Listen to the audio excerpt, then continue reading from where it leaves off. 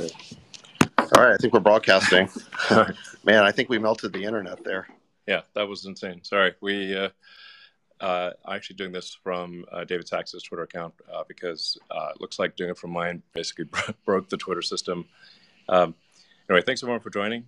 We're incredibly excited to announce to have Governor DeSantis on with us with this historic announcement, and then look forward to live Q&A from the audience. So, with that.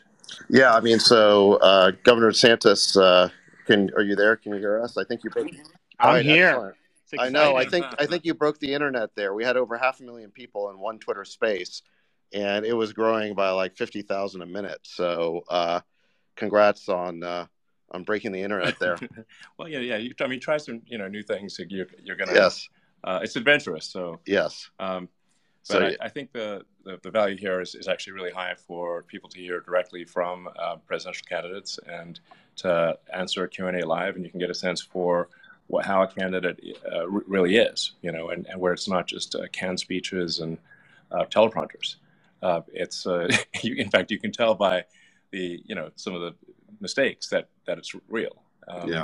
So with that, I guess I should turn it over to let's see. So Governor, there's been a lot of speculation over the last couple of months about your plans. I understand that you may have an announcement to make. We've got, I think, a record audience assembled here. Probably the biggest room that's probably ever been assembled online. What would you like to tell them? Well, I am running for President of the United States to lead our great American comeback.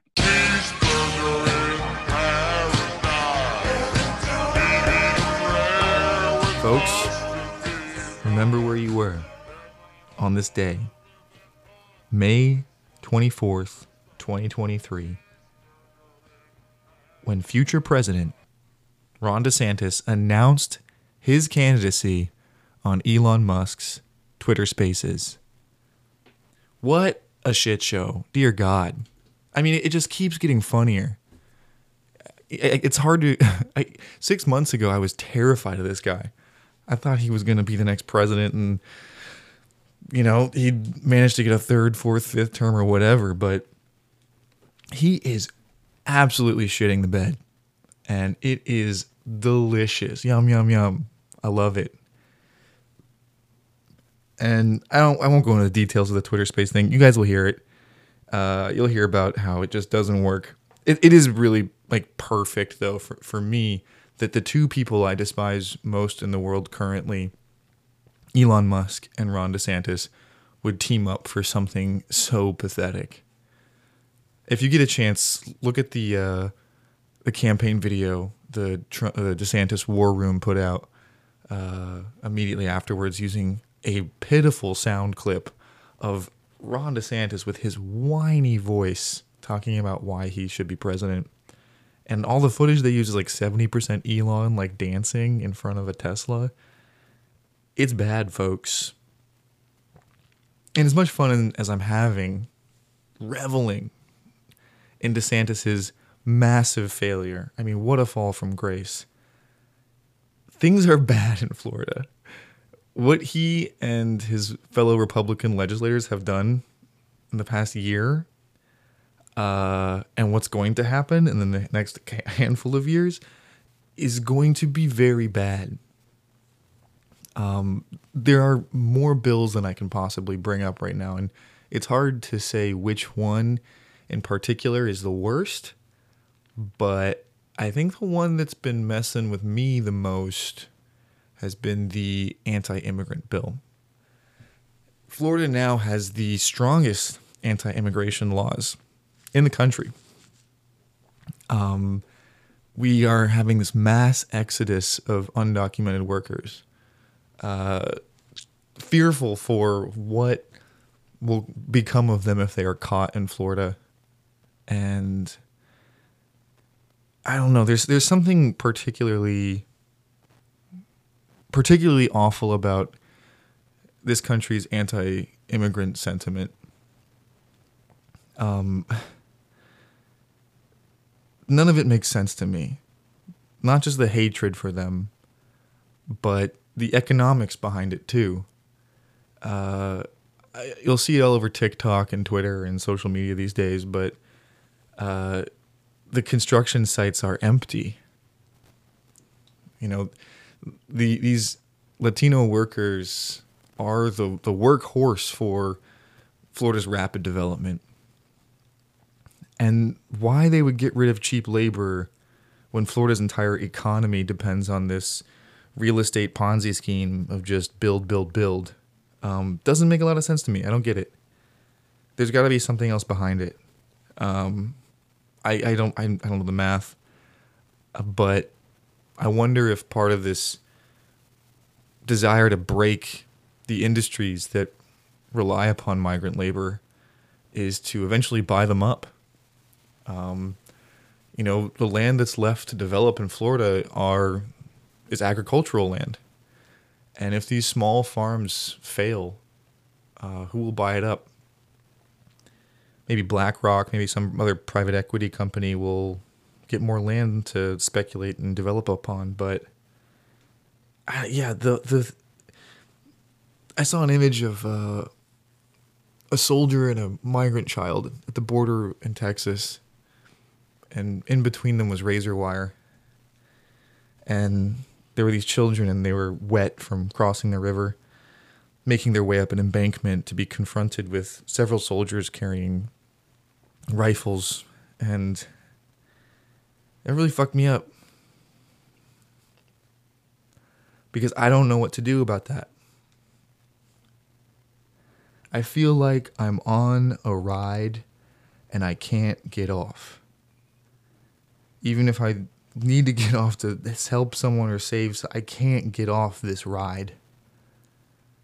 And part of it is out of selfishness and part of it's out of laziness, but also a lot of it just is like, I don't know what to do. Do I give all my money away? Do I volunteer for some organization? Do I house undocumented workers like some 21st century Anne Frank? I don't know what to do. And I know that I personally can't change the world. I could help some individuals. I could certainly sacrifice. I have much to sacrifice. But in the end, it's just there's still just this misery in the world, and I'm helpless in the face of it. And so you end up just ignoring it, I guess. I mean, that's what we do with the homeless in this country. We just ignore them. We flat out pretend like they don't exist. And I'm guilty of that too. The whole Jordan Neely thing in New York City, total despicable, murderous tragedy. But on the flip side, it's like when that dude was freaking out previously, what did everyone do? Just ignore him. You don't look at him. That's what you're taught to do in cities where there are homeless people, is don't engage, don't make eye contact, because then they might talk to you.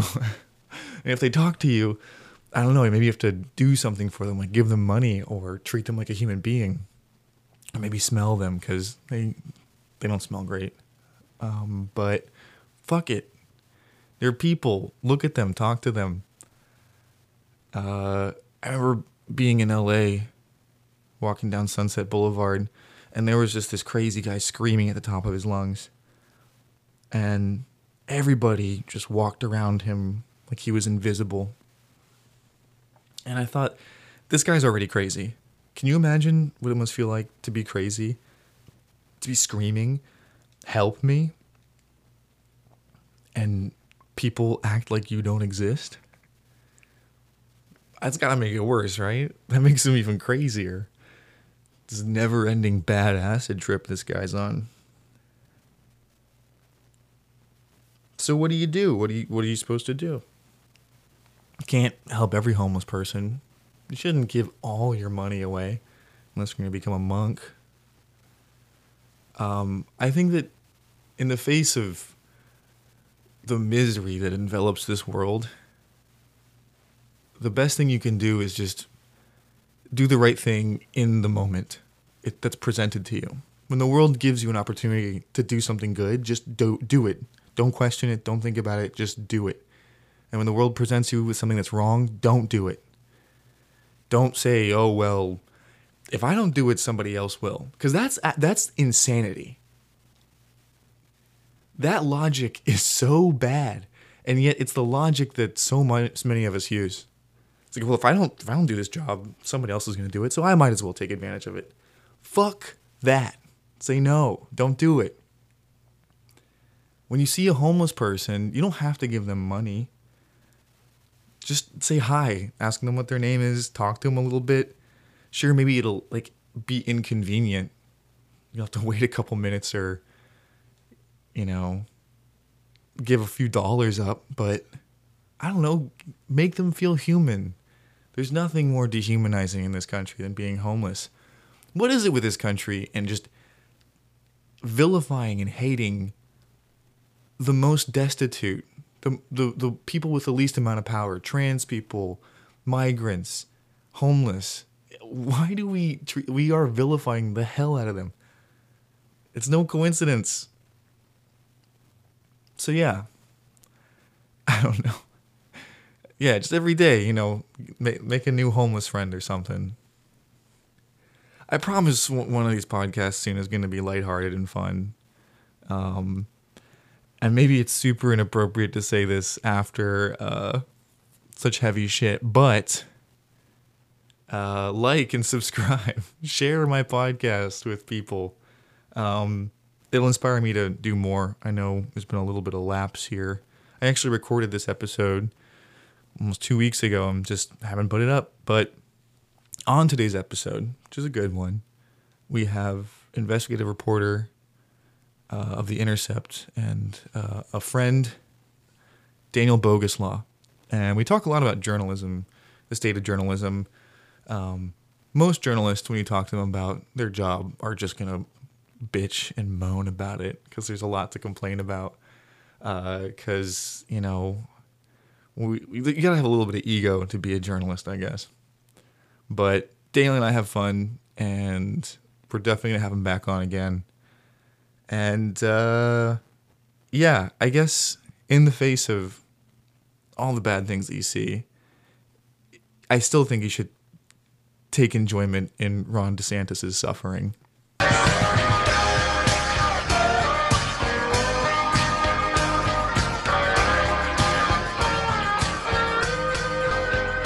How do you want to be introduced? How should I introduce you? I don't know. Boguslaw, investigative reporter, Intercept, shit stirrer, shithead. Shithead. Yeah. My mom has asked me to stop swearing so much. Okay, we can try. Yeah. Try to cut that down. Hey, shut up, Mom. My mom follows my tweets, and it's a nightmare. Because I just get texts from her being like, "Are you okay? I didn't understand this. Like, what is based? What is everything okay?" Yeah, my mom asks me, what are you? What are you? She doesn't know. She's like, are you conservative? Are you liberal? And I'm like, I don't. Do I have to choose between those two things? I mean, if anyone thinks I'm a conservative, I'm doing something very wrong. Because I feel like I feel like I just conservative. schizo-post. My mom, it's just to the point where my mom was just like, I don't even know the words or the jokes that you're making, or I don't know. Most people don't. Yeah, I mean, even people my age are say that most of the stuff I'll put out there is just over their head, and I'm like, that's a good sign. Like, if you don't understand what I'm saying, you're living your life. You're. I'm damaged, man. Like I am, and I meet people who are even more online than me, and I'm like, my God, dude! Like, I don't know how you do it. I don't know how you do it. The kids are unwell Noah in New York who run Instagram accounts. Yeah, it's funny when you meet actual Instagram and Twitter accounts online, and you see what they actually look like, and you're like, dear God, like, no wonder you're in a non. You look like shit. Well, thanks for being on the show, Daniel. Thanks for having me. Yeah, on today's show, we have Daniel Boguslaw. He is an investigative reporter at The Intercept. Daniel and I, did we ever meet in person at college? No. No, we didn't even we didn't overlap. But you reached out to me very early in your career, I believe. Yeah. How did you find out who I am, what I was doing? Don't know. I think maybe I'd read one of your pieces and was like looking you up and was like, oh shit, this guy went to the same school. And yeah, I was just scrapping. I was like working at, I think at that time I was like working at the remnants of the Boston Phoenix, which had like just totally, eaten shit post Craigslist and, the horny classifieds they used to support their newspaper with, Bring back the horny classifieds supported all weeklies across the country. And so anyways, I was at the like kind of tiny thing that had emerged out of it and was like looking for any, foothold of people to talk to in media and like figure out what the hell was going on. And I think I read like one of your pieces and I was like, oh, this guy seems legit. Let's see if he has any advice. Yeah. And now you've lapped me. Now I can ask. I need your help. I can ask you for advice and whatever. Because people might not know who you are, although you have a very memorable name. Boguslaw. Where's that from? What is that? It's not my legal last name. It's my legal middle name. It's my mother's last name. It is some kind of Slav name, which has been mistaken for Polish, but is not Polish. I think it's Russian, Ukrainian. But it rocks. Okay. It's a hilarious name, and still people all the time like think I'm trolling them when I request comment on something. Well, it's a memorable name, but if you don't know the name, chances are people have either read your work or read someone else's work who stole your work. Yeah. You've done tons of reporting on, people like Joe Manchin. What other stories have you written that you think people might know about? Joe Manchin, I've done a number of bangers on him and the family. Big story I did right at the start of my career was the Alex Morse, Richie Neal scandal. This is where Richard Neal, the powerful chairman of the Ways and Means Committee in the House of Representatives, longtime incumbent in Western Massachusetts, was going up against a young working-class gay mayor from Holyoke, Mass., and effectively the entire Democratic Party apparatus colluded with these college kids to try to cook up a fake sex scandal and destroy this young challenger's life and career. And we sort of, right as it was happening, we were kind of on it and exposed what was going on. And it was not enough to alter the course of the election, but it was one of the most obscene, classic DNC style scandals in recent memory. So that was another banger.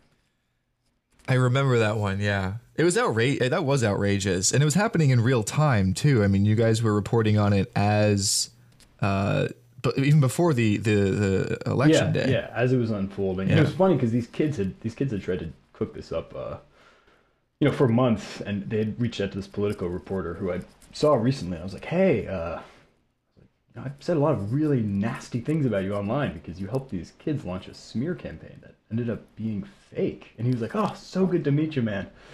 Just two guys hanging out, doing our jobs. And I was like, well, one of us did our job a lot better than the other one. But it's funny finally meeting him after all these years. Yeah, so you're based in D.C. I'm in D.C. now. Yep.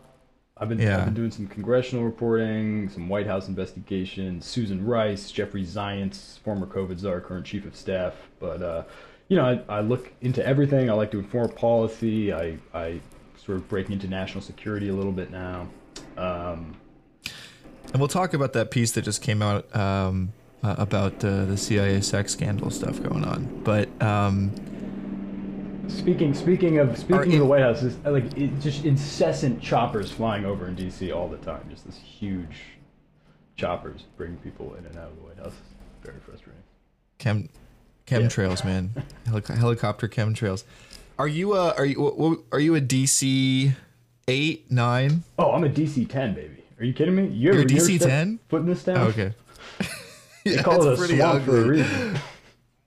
I never have I felt more beautiful in my life than when I was walking around the streets of DC. Yeah. Just it's absolute. There's something in the water here. I don't know. I mean, I'm probably going to become much less attractive, after my 1 year mark here. But as things stand, I'm feeling pretty good. Yeah, dude, you're a DC 10. Thank you. For sure. When I was in DC for a summer once, volunteering for some green energy. I wouldn't even call it company. It was just a guy, and all that we would do is we would go into government buildings and have these posters and like remind people to turn the light off or change the light bulbs or something like that. And one time, for whatever reason, I had to go in the mail room it was the basement mail room of some federal building, and it was like a freak show down there. I mean, I was like, this is where they put those people. And there was something seriously wrong with everyone in there. There's got to be something wrong with you if you are a lifer bureaucrat. I mean, I don't know. I think about this all the time. I mean, how can you avoid it being in Washington? But just the idea of going in and just work. I mean, look, even in Congress, so much of what staffers do is write legislation that they know is going to fail. I mean, the prospect of just doing this day in and day out, I mean, it's I don't know, it's pretty unfathomable to me, which is why living in DC is kind of like this constant ongoing psychological crisis where you're like, I cannot believe that this is happening day in and day out. It's insane. It's crazy. So yeah, I definitely feel that. And I feel that going to the Hill too. I mean, there's a rush going to the Hill, and bird dogging senators and realizing you can ask them anything you want, but at the same time there is like this dark vortex over that place where it's just like like these depressing cafeterias and like there's shitty fonts on everything. My colleague of mine pointed that out in a great piece she wrote. But yeah, it's a deranged place, and it's unfortunate that I think a lot of the reporting that once described it that way, whether it was Hunter, or whether it was, Matt Taibbi, or whether it was Ken Silverstein, really trying to just talk about the sheer day-to-day madness of this place in a kind of colorful, impressionistic way has really been lost. I think it's unfortunate. Now, this is a Florida podcast. Have you spent much time in Florida? My dad is from Hollywood, Florida.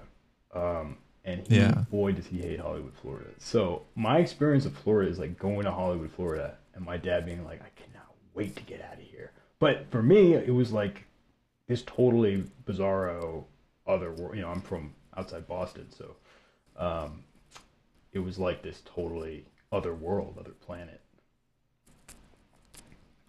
I've never been to Hollywood. I literally have no idea what it's like there. I mean, I haven't been to most parts of the state. It's a big old state. Big old state, weird state. Yeah, but Hollywood's really my only reference point. Although I have spent some time talking to Representative Matt Gaetz. That's my other Florida connection, I would say. And let's get into Matt Gaetz in just a second. But I kind of want an outsider. I do want an outsider's perspective of Florida. I think I get kind of caught up in my view of things and the people who I'm associating with and talking to these days.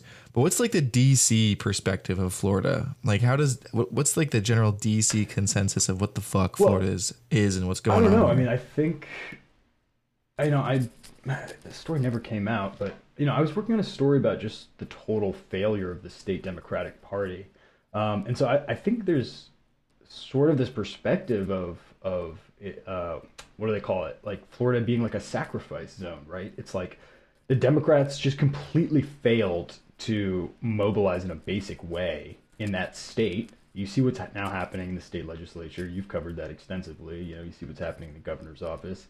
And I think there's a sense that it's kind of like a lost cause. And I think that was different a couple of years ago, but now I think the perspective is sort of like it's a total freak show. There's no ground game, there's no dem infrastructure, and there's no no one's offering any solutions for that, any ideas at all aside from running Senate candidates there who don't have a shot in hell of winning and juicing out millions, which is a similar tale right across other southern states where you're running these long shot, no chance Senate candidates who are sucking up all this money that could have gone to really close Senate races in other states, but instead it's this liberal delusion that we're gonna win in Florida, we're gonna win in Kentucky without any logic to it, right? Just this sort of pure hope ideology. So, I mean, I think the perspective, at least on the left, is sort of like, well, yeah, the party has effectively abandoned the state. And on the right, I think it's being seized on as a petri dish for experimentation. I mean, you see the concoctions of representatives coming out of there, and it's getting so great. I mean, did you see the demon guy, the guy who was saying that if you're not Christian, you're an actual demon, or you're possessed by demons? It's getting biblical. I'll put a little clip in there for everybody if they haven't heard it yet, but it's just like, God damn, this is getting so fucking weird. And the thing that drives me craziest about these people, this petri dish, is they're all foreign. Like, it's not homegrown craziness. This is all the most insane people from other pockets of the country, the Midwest in particular right now. That's where, I mean, you definitely got your Jersey folk, like your serious mob fantasy. Like, they're not mobbed up at all, but they they're the kind of people who would put up a poster of Tony Soprano unironically being like, this is the guy, this is our guy right here. But the Midwest is really what's filling our petri dish with just the most heinous kinds of bacteria. How does that work? You mean ideologically transferring, or you just mean people straight up moving in? People straight up moving in. I mean, I think ideologically too. I mean, the whole Hillsdale New College thing, that's a Michigan place that's whose educational ideology is being exported down here. But you have just people coming down here. I mean, Vern Buchanan, our congressman in Sarasota, longtime congressman now. God, he's been since 2004, I think. He's from the Midwest, and my mom actually wrote a story about him and how he came down here. And what he did was he owned some paper printing company. She's going to correct me on this, I'm sure, after she listens to it. But basically, he screwed over all his business partners and bought property down in Florida and basically fled here, owing people all kinds of money up north.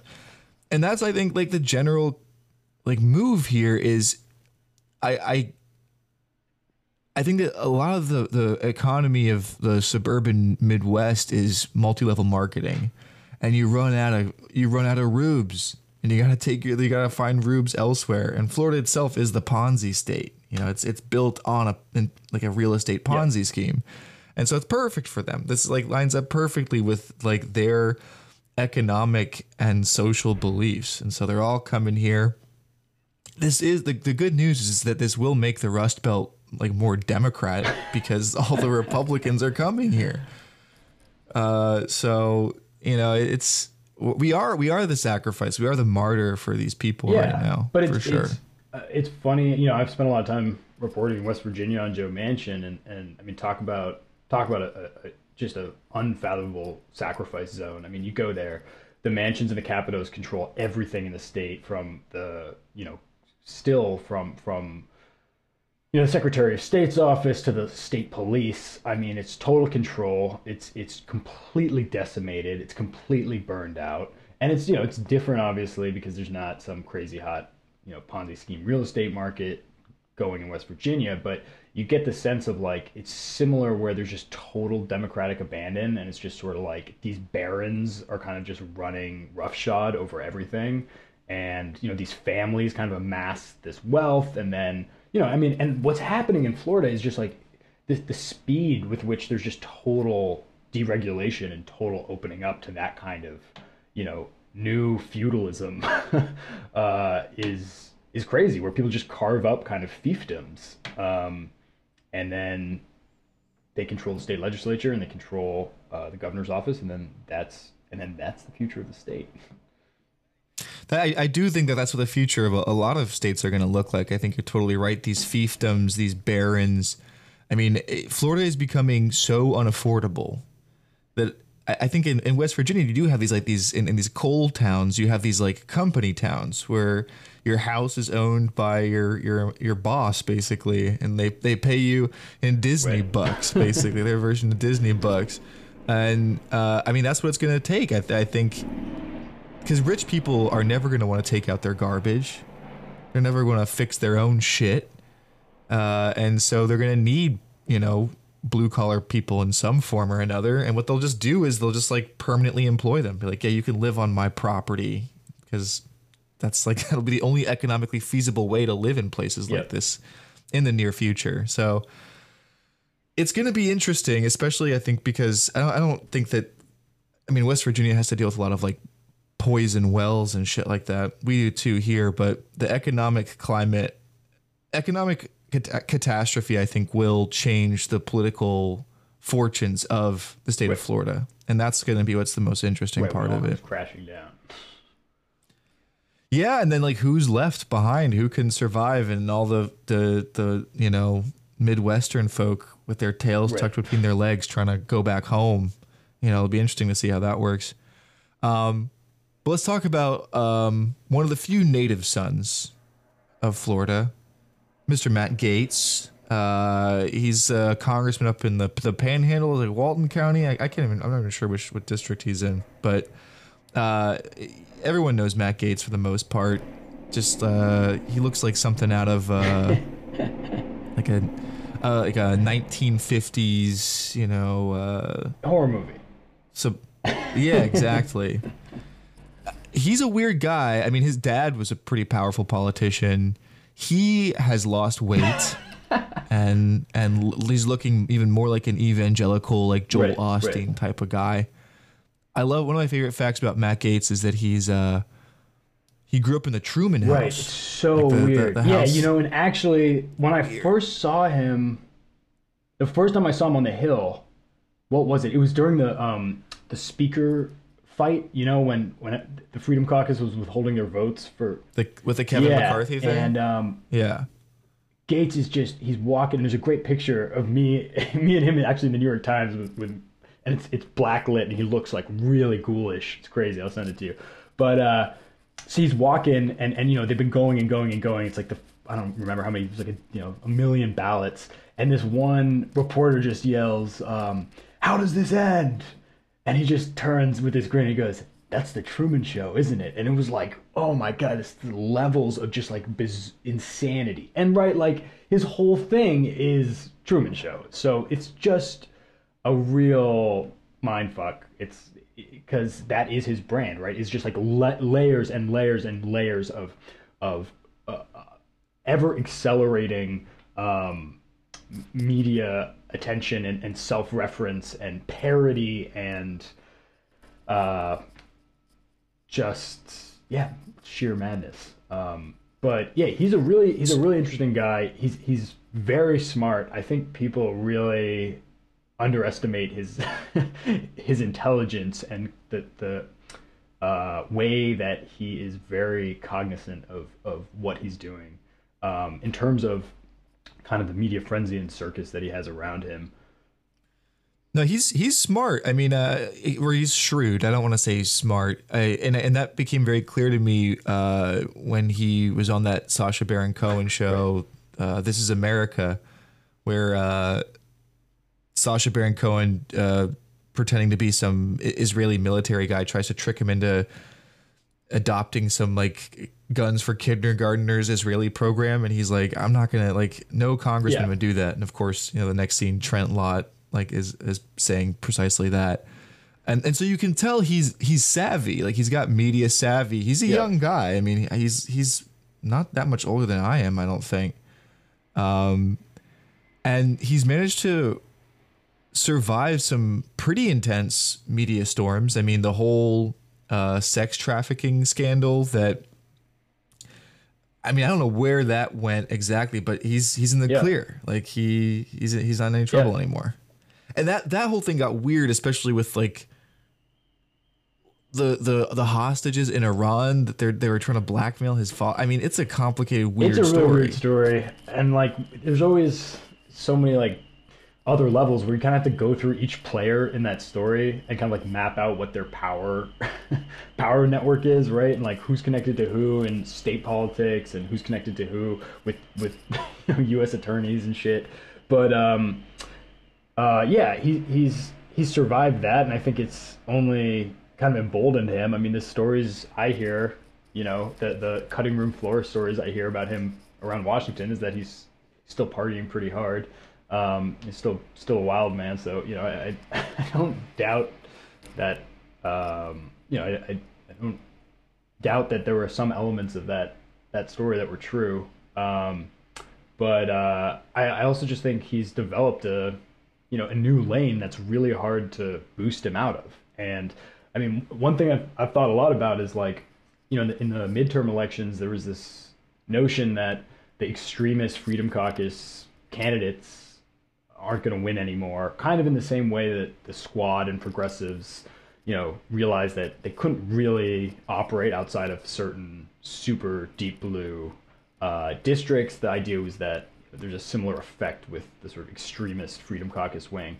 But I wonder if, you know, if they had run kind of closer to Gates and hedged on certain issues and gone full bore crazy on other issues and just leaned into being that media personality, if they would have had more success. Because I think in the end, the thing that buoys him is not his extremist positions. It's his ability to get on Bannon's show, to get on Fox News, and then to just charge ahead on Twitter and social media without batting an eye. And I think there's something to that. I think there's something to the pure media addiction of Americans that those other candidates didn't fully tap into. And if they had, I think we would have had a lot more Gates-style characters in the current Congress. I think that there's a limitation to Matt Gaetz's style politically, because I do think that most people are normies. Most people are pretty sensitive to things, and you know, while he might garner the attention of a particular portion of the conservatives of this country, he does go way too far. And I think you can see how online and how much of a, if you gave him the opportunity just to be a movie star, he would take it in a heartbeat, you know, or a stand-up comic. Do you remember when he did that whole what's the deal with women who get abortions and why like they're all too fat to get pregnant anyway? But yeah, he did some like stand-up bit basically making some joke about how people who are pro-abortion are all people who wouldn't have sex in the first place because they're too fat and ugly. And that was just like on a show? He just like recorded his own video?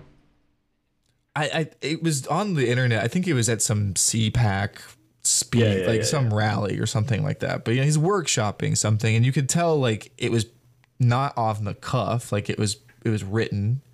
And you know, I'm of the opinion that we need to ban stand-up comedy in this country. We're going to talk about the state of journalism and how much hate we actually, I believe we deserve as an industry, but stand-up comics have leapfrogged us in terms of just like who's the most annoying. Like I cannot deal with stand-up comics anymore. I don't even know who's like, I feel like when I was, I don't know, in high school or college, so it was like before like Louis, you know, fucking went, he got Louis went down hard for being a creepy pervert. But like, I don't even know like who's. I don't even know. I feel like it's degraded so much. I don't even know who's like a famous stand-up person. You know, there are some John Mulaney's new stand-up was really good. That's I guess that's kind of it. I even if his politics are total shit, I like Shane Gillis.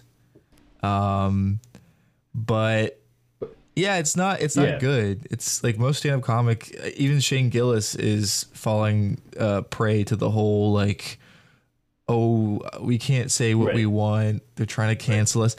Like, making fun of trans people, you have to be really, really, really good to make a good trans joke. Yeah, I think so too. I mean, I remember watching like the Chappelle thing and just being like, his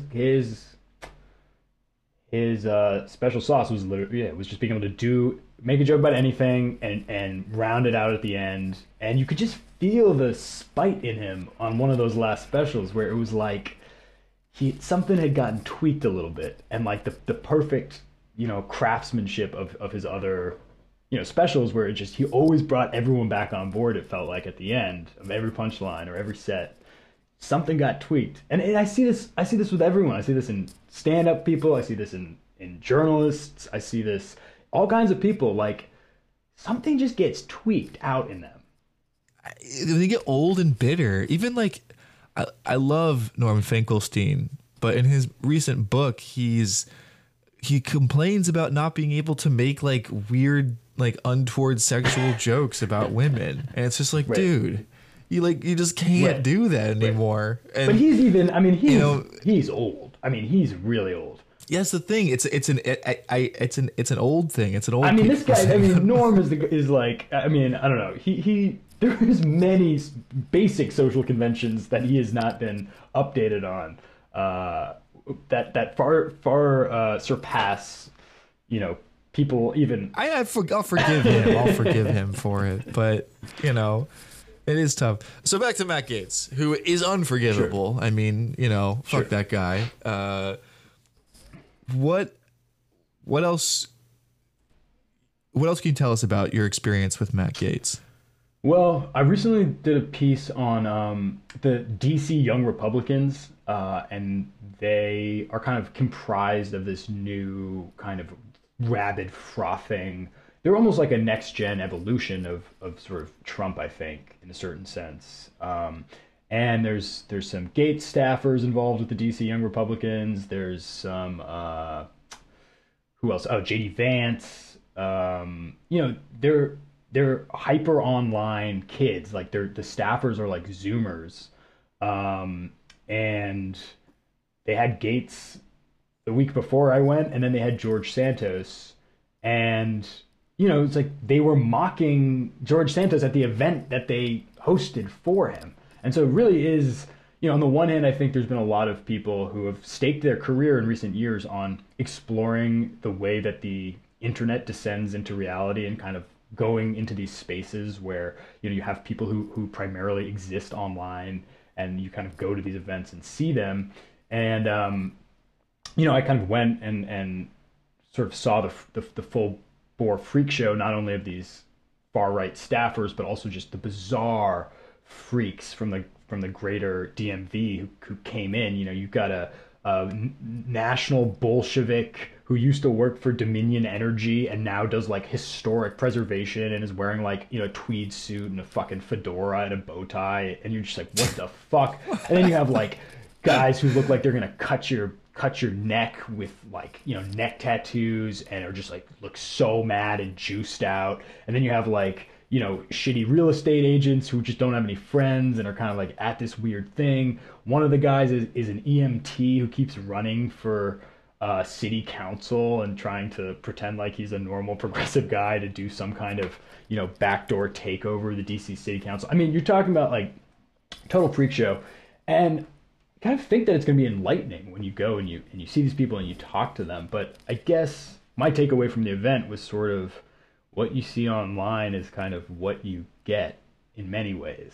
And that, when you try to report on this stuff, when you try to offer some kind of context for readers or try to show one level down by putting, boots on the ground and going and talking to these people, there's like nothing there, and you're just kind of contributing to their ability to kind of go, Videodrome mode and climb out of the screen into reality. You're giving them sustenance. And I remember walking, Santos gave this speech.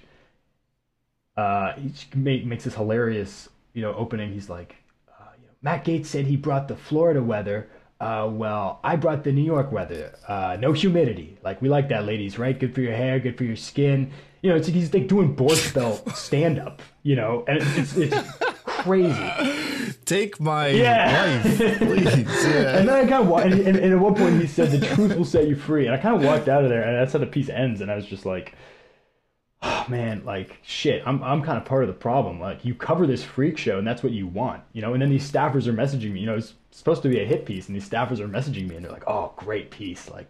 Thanks so much. It's like you're calling them loser freaks, and they can't get enough of it. There's no way to attack them in the media. I think the only way to defeat, resurgent far right conservatism in America is like through positive on the ground organizing and showing people that there's something else that the left has to offer. But attacking this freak show, you can feel the energy. I mean, you can feel that there's a populist energy, and you can feel a piece. I know people will be upset about me saying this, but you can feel a piece of that, like, 2016 Bernie energy of, like, burn it all to the ground. And these people are degenerate freaks who are really pretty much nihilists and don't have, basic functions like compassion or, the ability to empathize with people who are slightly different than them. But in terms of that feeling of being in the room with them, it is similar to Bernie, where you can just see that pure populist fire in their eyes of, another world, which is totally remade and totally different. And for them, that world is a waking nightmare, is like pure hell. Hieronymus Bosch painting, but it gives you pause. It makes you think, like, well, shit, like, why can't the left get people this hyped up and deranged? That's a good question. And like where the left went post Bernie is still kind of mysterious to me. Yeah, I completely agree with you on this idea that we contribute to the circus. Yeah. We're vital to it. And so, yeah, I mean, I'm sometimes like reluctant to report on this stuff. I did a profile last year on this guy, Martin Hyde, who is running for Congress here as like the Trump candidate. And he looked like a potential threat until he had a video that went viral for berating a police officer who pulled him over. And that was it. That killed him. That killed his career. Millions upon millions of views. He got a Tucker appearance out of it. And he was addicted to the attention, clearly. And I tried to make a thoughtful piece being like, what's motivating this guy?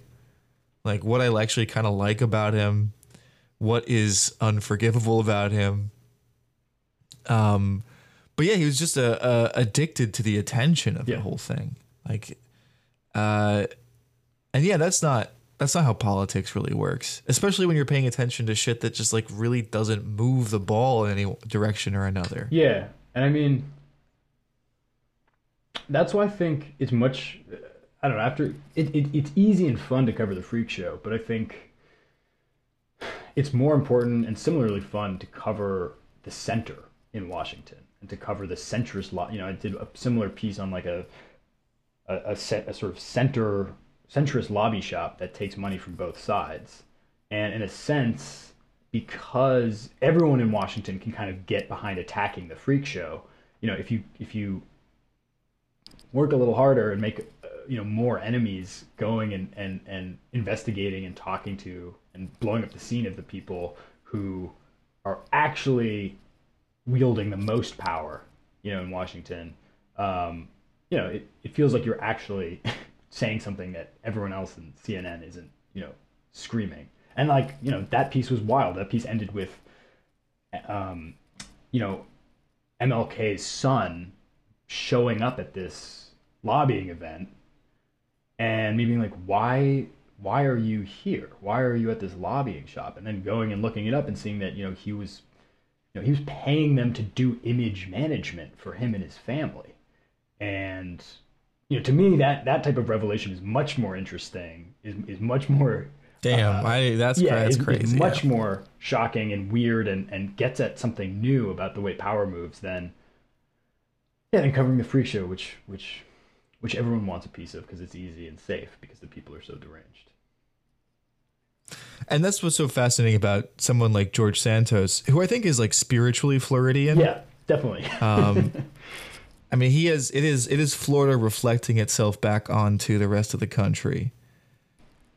But this is a guy who is powering through one of the most insane backstories in recent memory.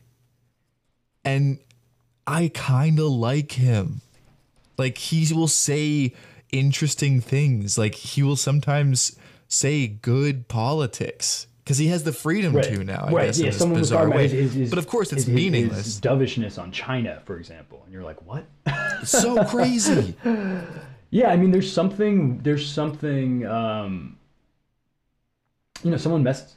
Liberating. Yeah. It's liberating, I think, to a certain extent. Once you completely sacrifice yourself to the freak show, then you can and I think that was the power of Trump too. That was the appeal of Trump, was like he could actually say true things to a certain extent. And there's a piece of it with Bernie too, right? It's like he's like, I don't want to talk to you. Like, piss off.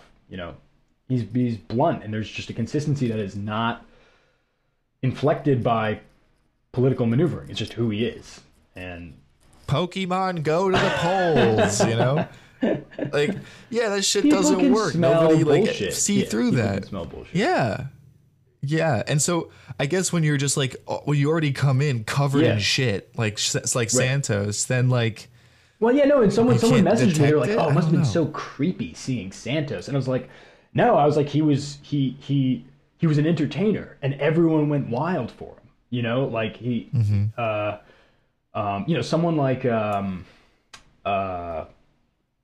who's that racist white supremacist King, Representative King from I don't know where he was from. Is he from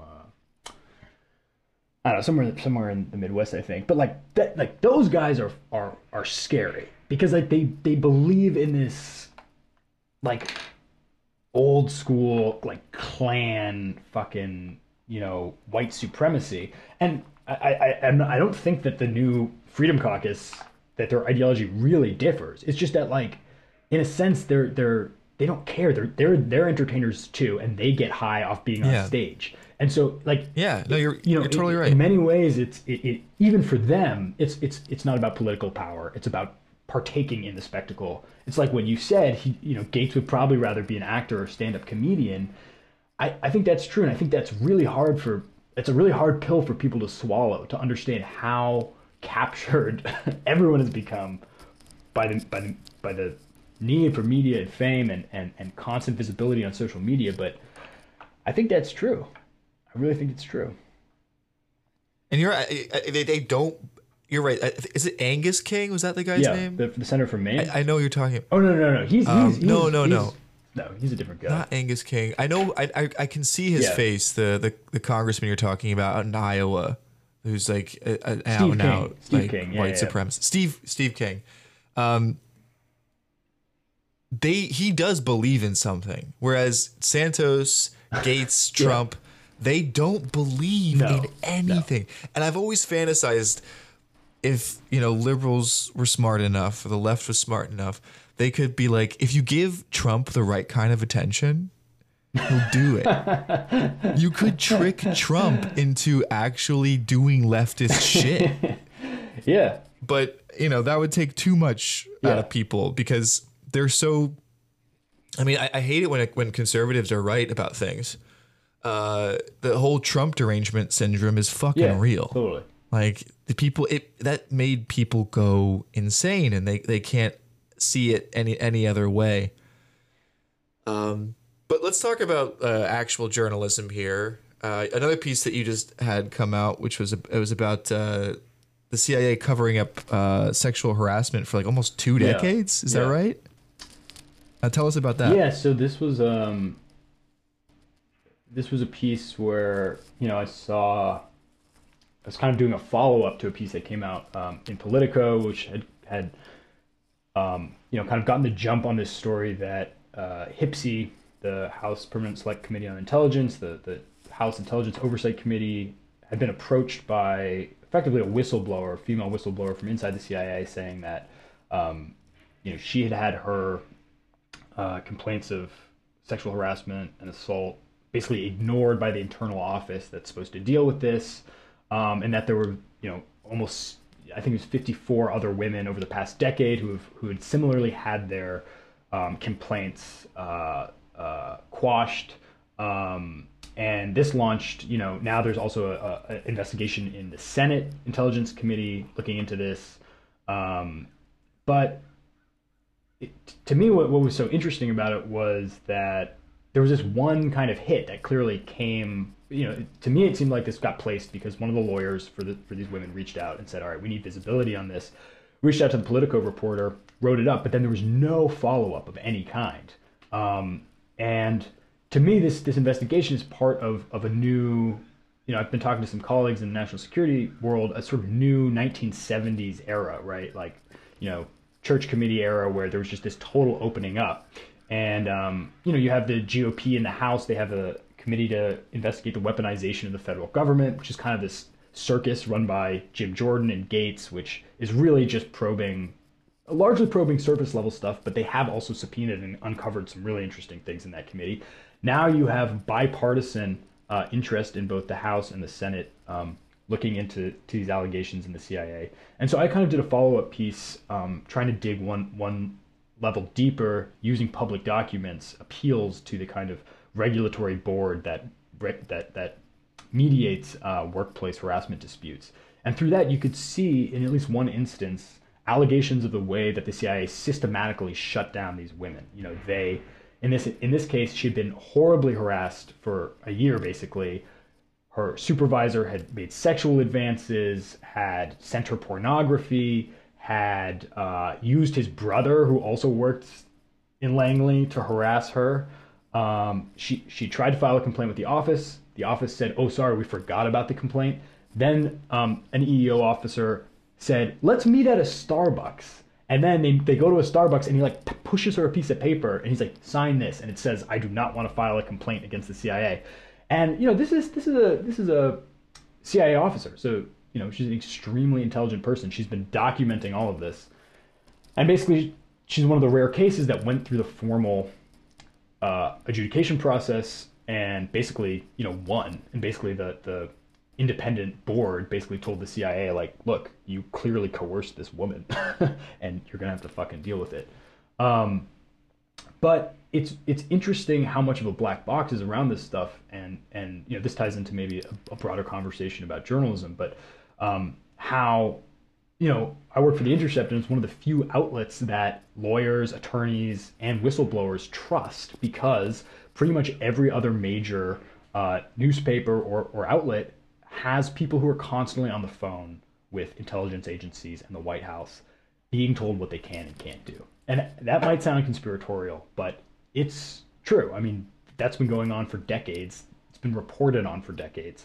And so it's exciting to sort of start on this new sort of beat, because it's incredible talking to people the way that they open up to you about all kinds of wild things that they really no other reporter can print and get access to, or no other outlet.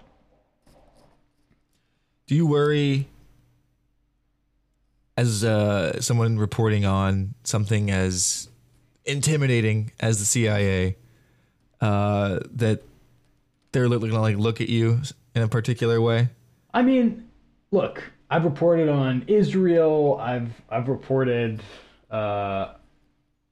on Saudi. I've reported on all kinds of things. At some point, it's just sure, I'm sure they're they can do whatever they want. Israel can do whatever they want. Anyone can do whatever they want. And so I think they could Eichmann you, fucking drag your ass to Israel. Well, they can do whatever they want. Or they could Ellsberg me too. And ask my shrink about all my deranged perversions. But in the end of the day, you make a deal. They can just look at your Instagram DMs at that point. They don't have to talk to your shrink, Look, man. Like, we've put our deranged perversions out there for everybody to see. Maybe their job's a lot easier.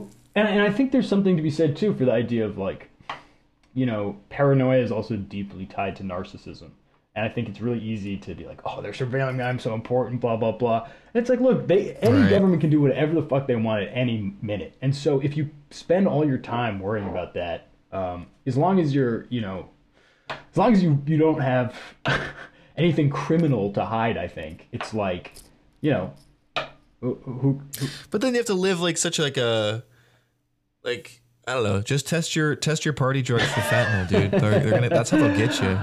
That's how they'll get you. Yeah, I don't know. I don't know. I feel like I've watched like a Hirsch interview where he's like, yeah, like no shit, they're like probably bugging the shit out of all my stuff, but like, you know, what are you gonna do about that? You're gonna I guess you live like a saint. You know, you just have to be a good person. I mean, they can still make shit up. They can plant fucking child pornography on your computer if they really wanted to. They can do anything they want. So it's kind of just like, I don't know. I think, and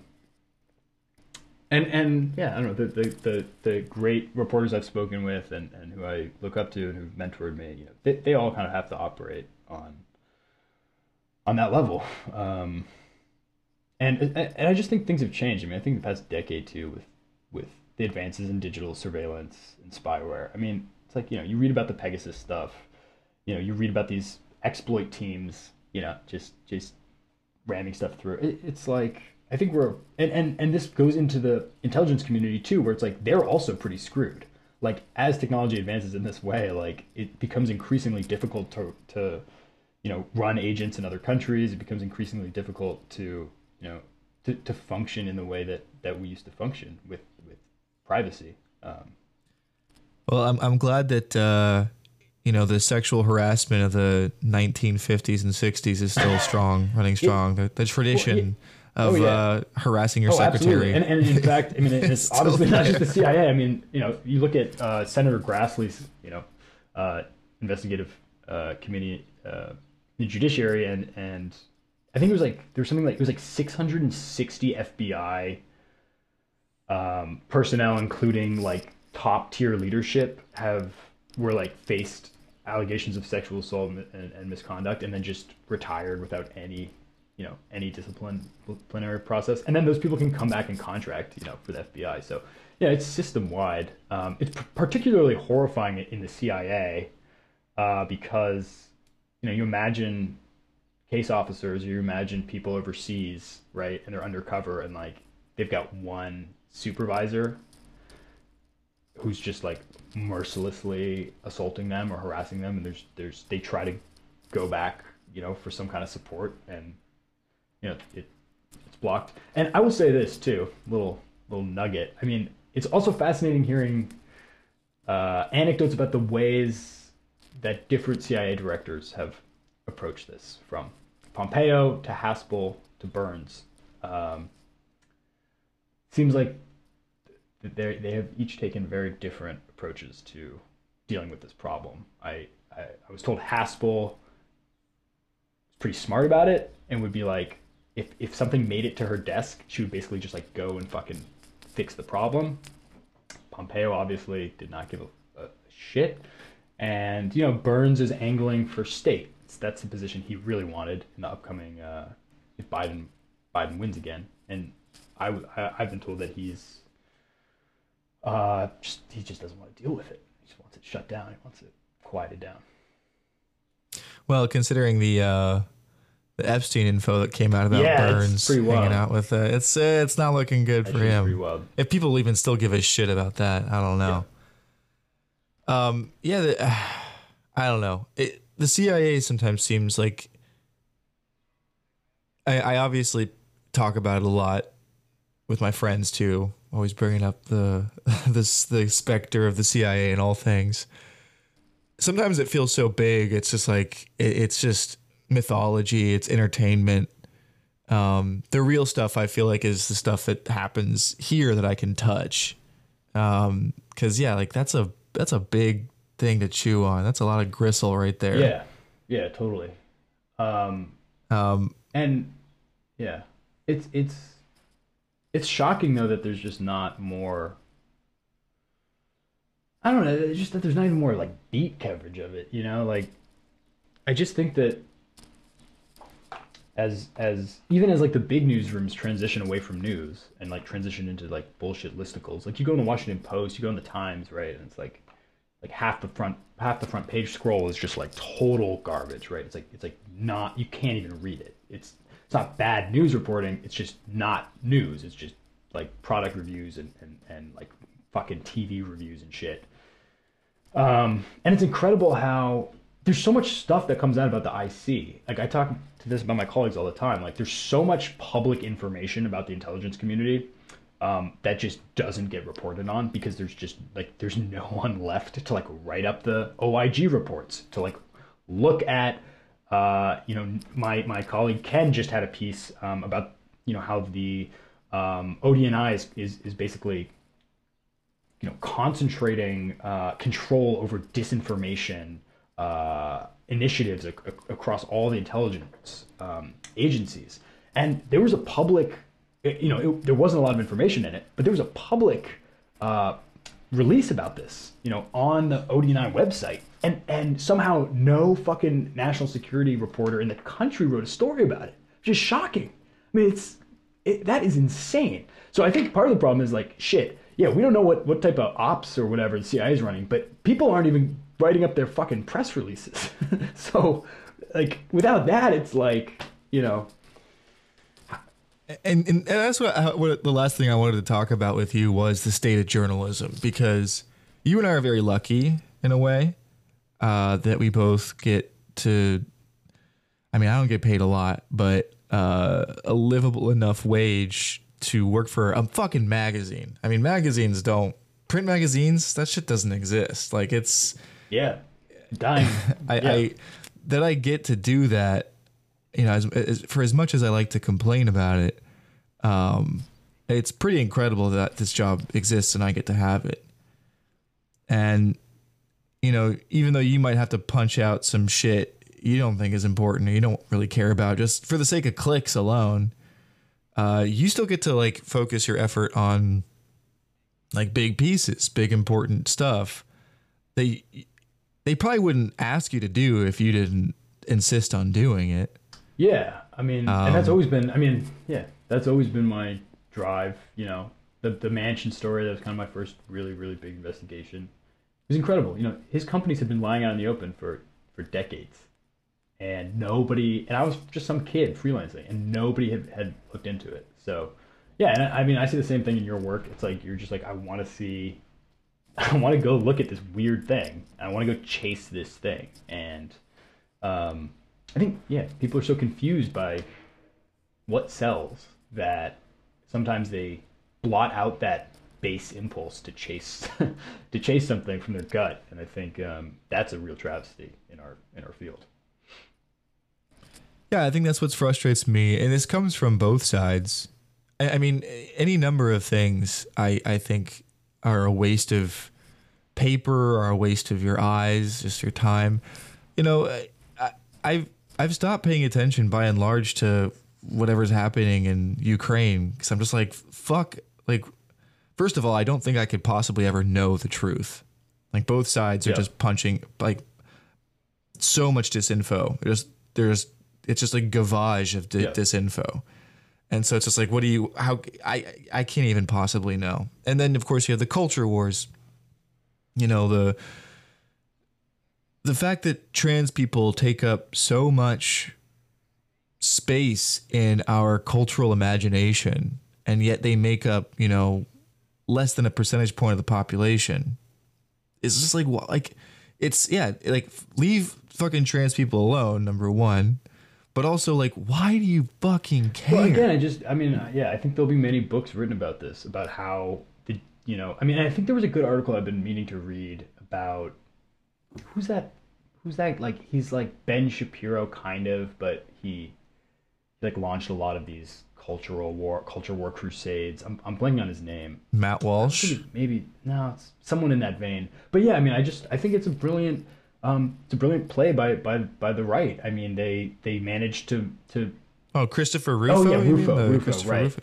Yeah, he's here in Sarasota. Really? He's the board member. Right. Yeah, he's now on the board of governors or trustees for New College. Yeah, I mean, it's just crazy. I mean, it was a brilliant play. I mean, it uses this hyper marginalized group. The GOP doesn't have to give anything. All they have to do is take things away. And they've been able to also draw in parts of the left and the center left into this crusade.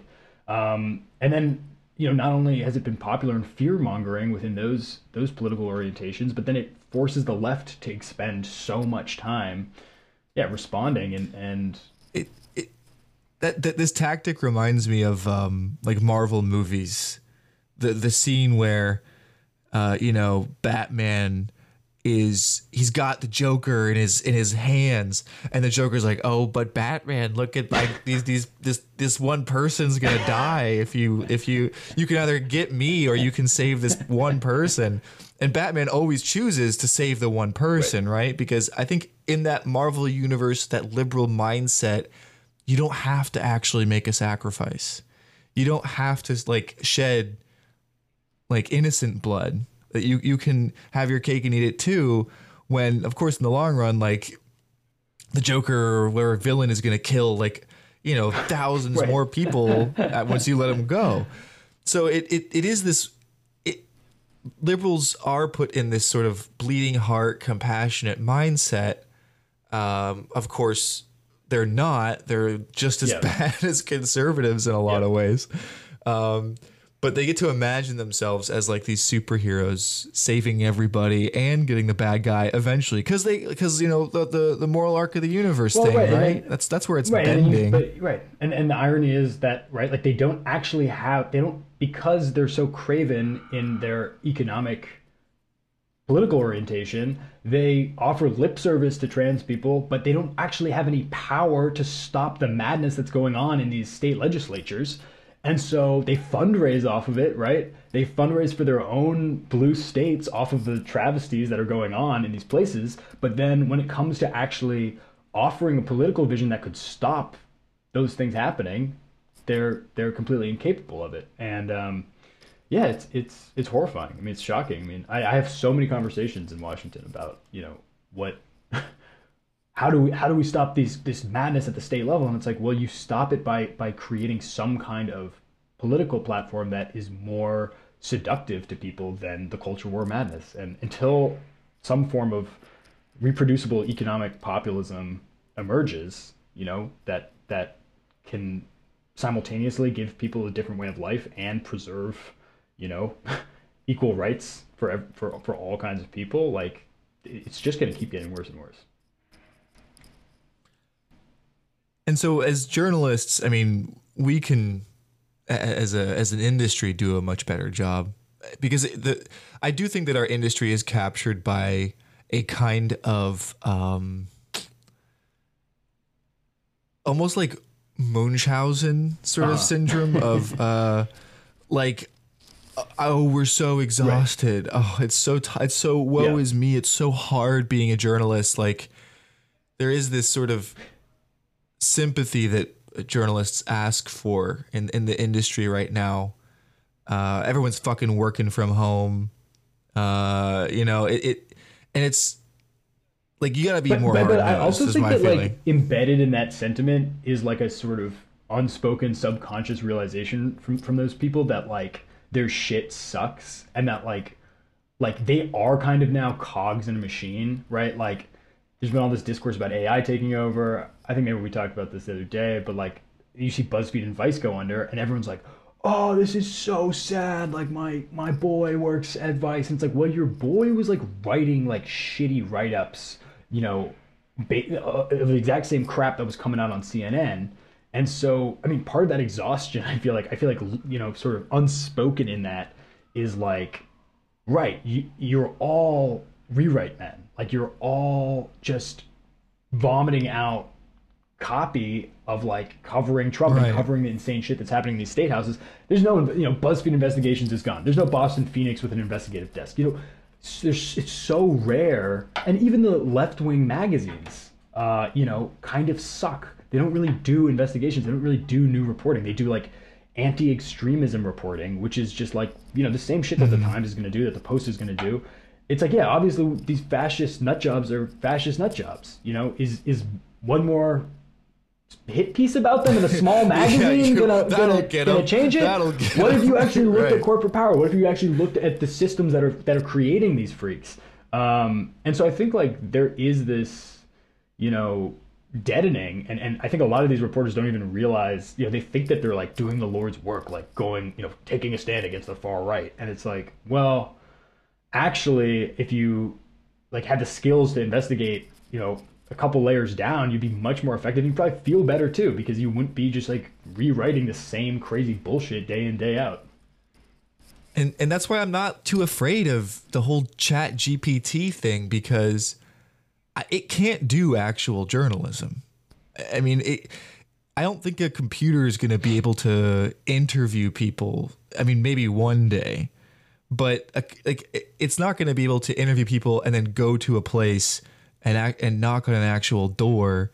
And I mean, I think you can use this technology to make certain aspects of your life better, like having to sort through documents is, an awful part of the job. If a computer can do that for you, great. That should make investigative work easier. Of course, the flip side here is the readers, our public, our audience, who are also, I'm so exhausted. Like, everyone's in this, like, Americans just feel so bad for themselves, it's like so hard.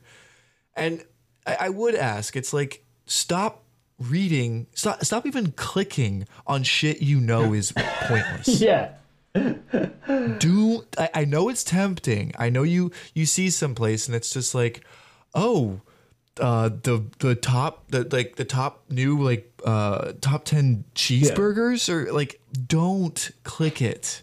Don't get because that feeds into that algorithm. Totally. No, do and pay for it. Like, give money to these places that are actually doing work, because yes, you're feeding into the system. The system's feeding you, but you don't have to fucking eat it. You're not a pig in a trough. Like, stop eating it. Stop eating it. That's how I feel. That should be the catchphrase. Yes, stop eating shit. I like that. Stop eating shit. So we've gone a while. Daniel, I'm definitely gonna be back on, but how should people read your good, important non-slop?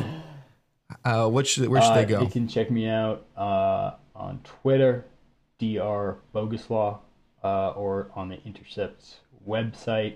And yeah, I've got some big Florida stories cooking. So, and we're gonna work together on one of them. I think it's gonna happen. So I'm looking forward to it. Hell yeah! Well, thanks for having me on.